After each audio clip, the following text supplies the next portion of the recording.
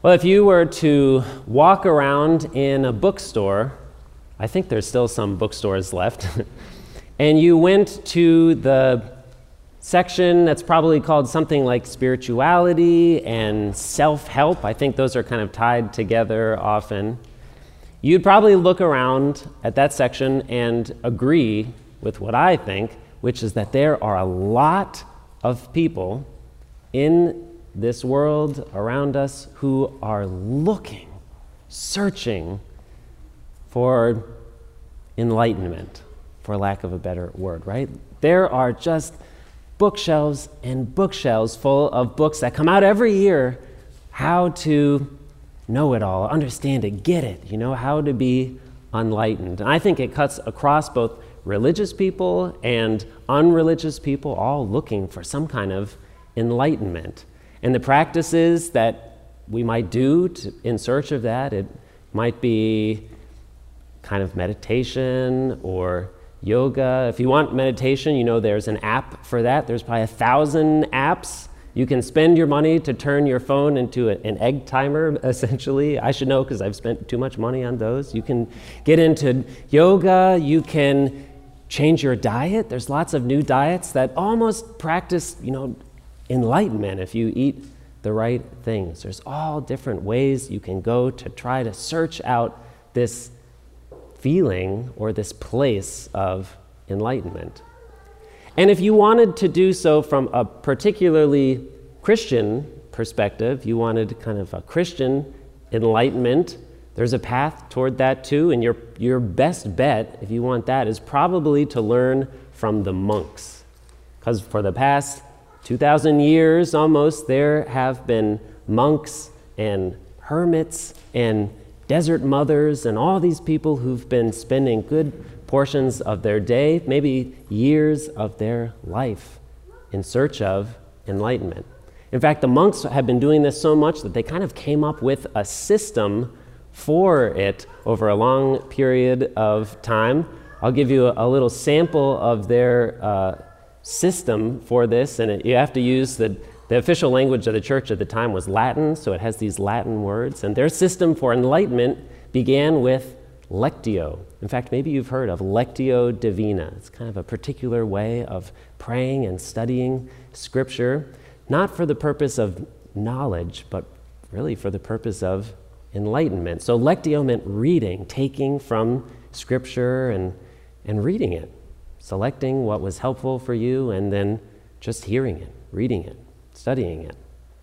That was Lectio. And then they had this part called meditatio. It's like meditation, kind of chewing on the Scripture, right? Because what does it mean for me? And so you would kind of turn it over in your head, and you might spend a lot of time thinking about, okay, how does this apply to me, and what do I make of this, and all this stuff. And then they had the next step, oratio, praying. You kind of pray, okay, I've thought about this text, now I'm praying, how is it going to kind of be realized in me, in my life? How is this going to live out?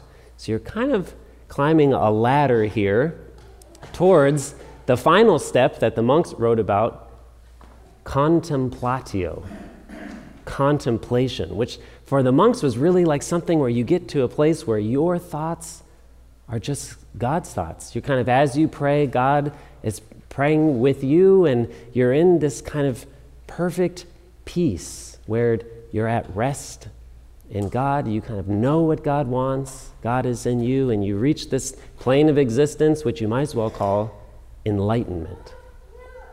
Sounds really nice.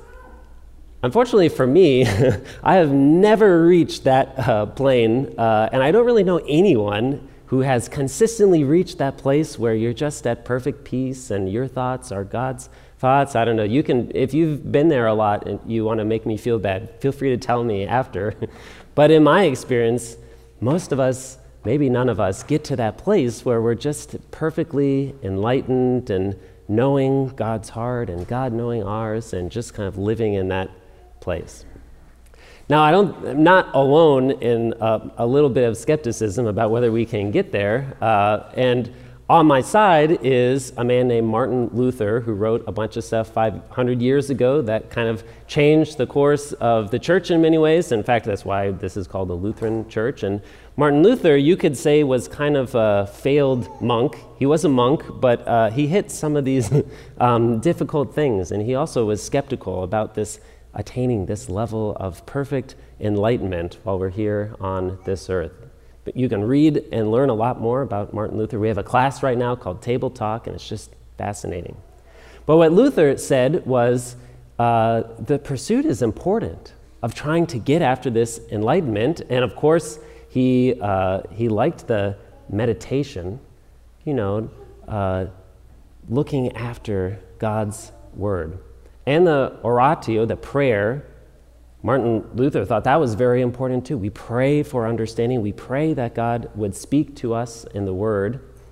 He changed the meditation part, the meditatio. He changed it a little bit because for him, it's not what we make of the Word, but really what the Word makes of us and what the Word does to us.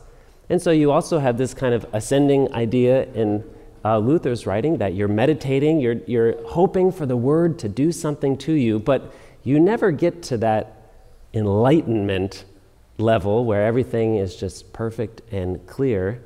Instead, Luther says you are rewarded with the next level, which is tentatio, which is something like trials or tribulations, suffering.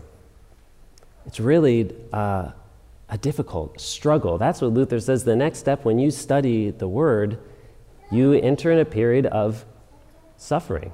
You have things in your life that are difficult. None of us are perfect, right? And so we bring with us doubts and fears and things that we don't understand and things that have happened to us and questions that we have, and we kind of bring all of those things, and that's the tentatio.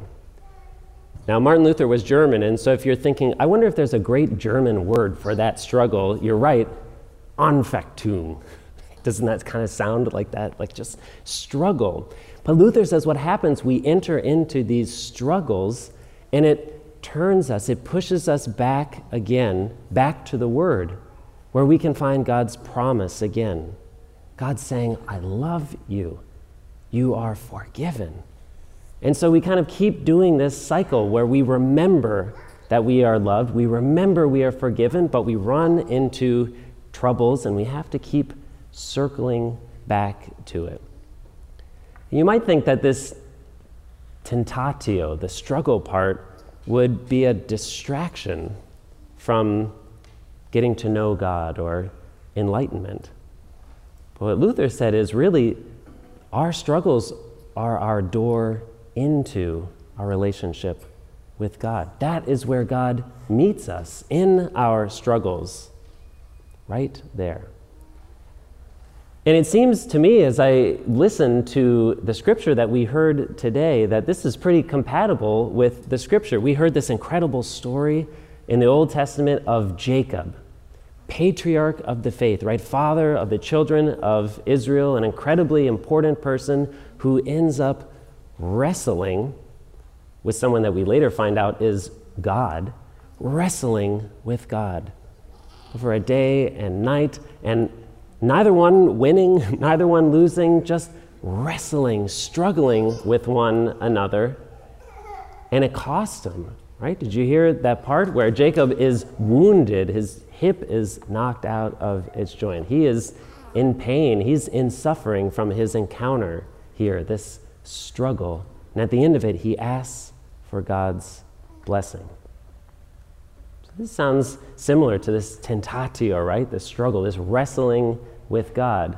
And then in the gospel lesson, Jesus, now this is my theory, you can say it. Jesus is thinking, okay, I want to describe this wrestling, this tenacious praying, but Jacob, the guy that wrestled God, he's already taken. So I think Jesus thought, who can I pick to describe the most tenacious, powerful, persistent kind of faith there is? And so he chose a widow. Now, I know from my experience here at Good Shepherd, we have a bunch of persistent, tenacious and strong widows here at this congregation. In fact, I think they may be the strongest people on the planet. And so Jesus chose a parable about a widow to teach us about persistence and prayer. In this parable, there is a widow who needs justice done for her. She needs the right thing to be done, but the problem is the judge who has to grant it is this wicked guy. He doesn't care about God, he doesn't care about people, he doesn't care about anyone except himself. And so you know he's not going to care about a widow. There's nothing left that he can steal from her, right? But because the widow is so persistent in demanding justice and going to him again and again, demanding that the right thing is done, Jesus tells us the judge just does it just to get her off his case, right? The persistence of a widow is very powerful. Now, in both these stories, Jacob wrestling and the widow persisting and demanding justice, we get a different picture of this communion with God, or if you want to call it enlightenment, than we're used to. I mean, when I think of enlightenment, and I think of all the books in the self-help section at the bookstore, most of them, and certainly the way that I think about it, is like we're kind of getting rid of all the stuff that holds us back. We're letting go of it all, and we're cutting ties with all of our problems and stepping back and kind of solving things one by one, checking it off the list until we are finally free and enlightened. That's how I typically think about it. Kind of getting to a place of self-reliance, where all the things that bother us are kind of, we can just put them down and be free to be with God. But that's not really the pattern that we see in the scripture today. Jacob, who is wrestling with God, who arguably is kind of tied, equal with God, he might say at the end of this wrestling match, there, I did it. God couldn't beat me. I'm just as good as God. I must not need anything. But he doesn't do that. After wrestling with God, Jacob holds on and demands a blessing. It's not that Jacob is self-reliant. He's stubbornly reliant on God. He says, I need God's blessing. Same with the widow. She never becomes self-reliant. She knows that she has to ask and ask and ask because she knows who can grant her need for justice. Jesus tells us this because it is God who can grant us justice. This is a very different kind of role for us as we're thinking about what it means to reach enlightenment. It's not that we somehow cut ties with all of our doubts and our struggles and our pain and our mistakes. It's that we bring those things with us to God. And there, that is where God enters into our lives. It is in the struggling, the fighting sometimes for Jacob, that he meets God face to face. Now, probably most of us cannot spend our lives like monks, devoting 12 hours a day to prayer and meditation. That's probably not compatible with a lot of our lives. But all of us could use a little bit more slowing down, praying, spending time with God's Word working on us. And it's not easy. In fact, if you just prayed the Lord's Prayer, when you get to that part, your will be done, your kingdom come, if you're really praying that, that's tough. Letting go of anything is tough. There is a struggle there. And if you've ever tried meditating, you might know feelings come up and you think, why am I doing this? And you don't reach this kind of peaceful place where you never have another bad thought again.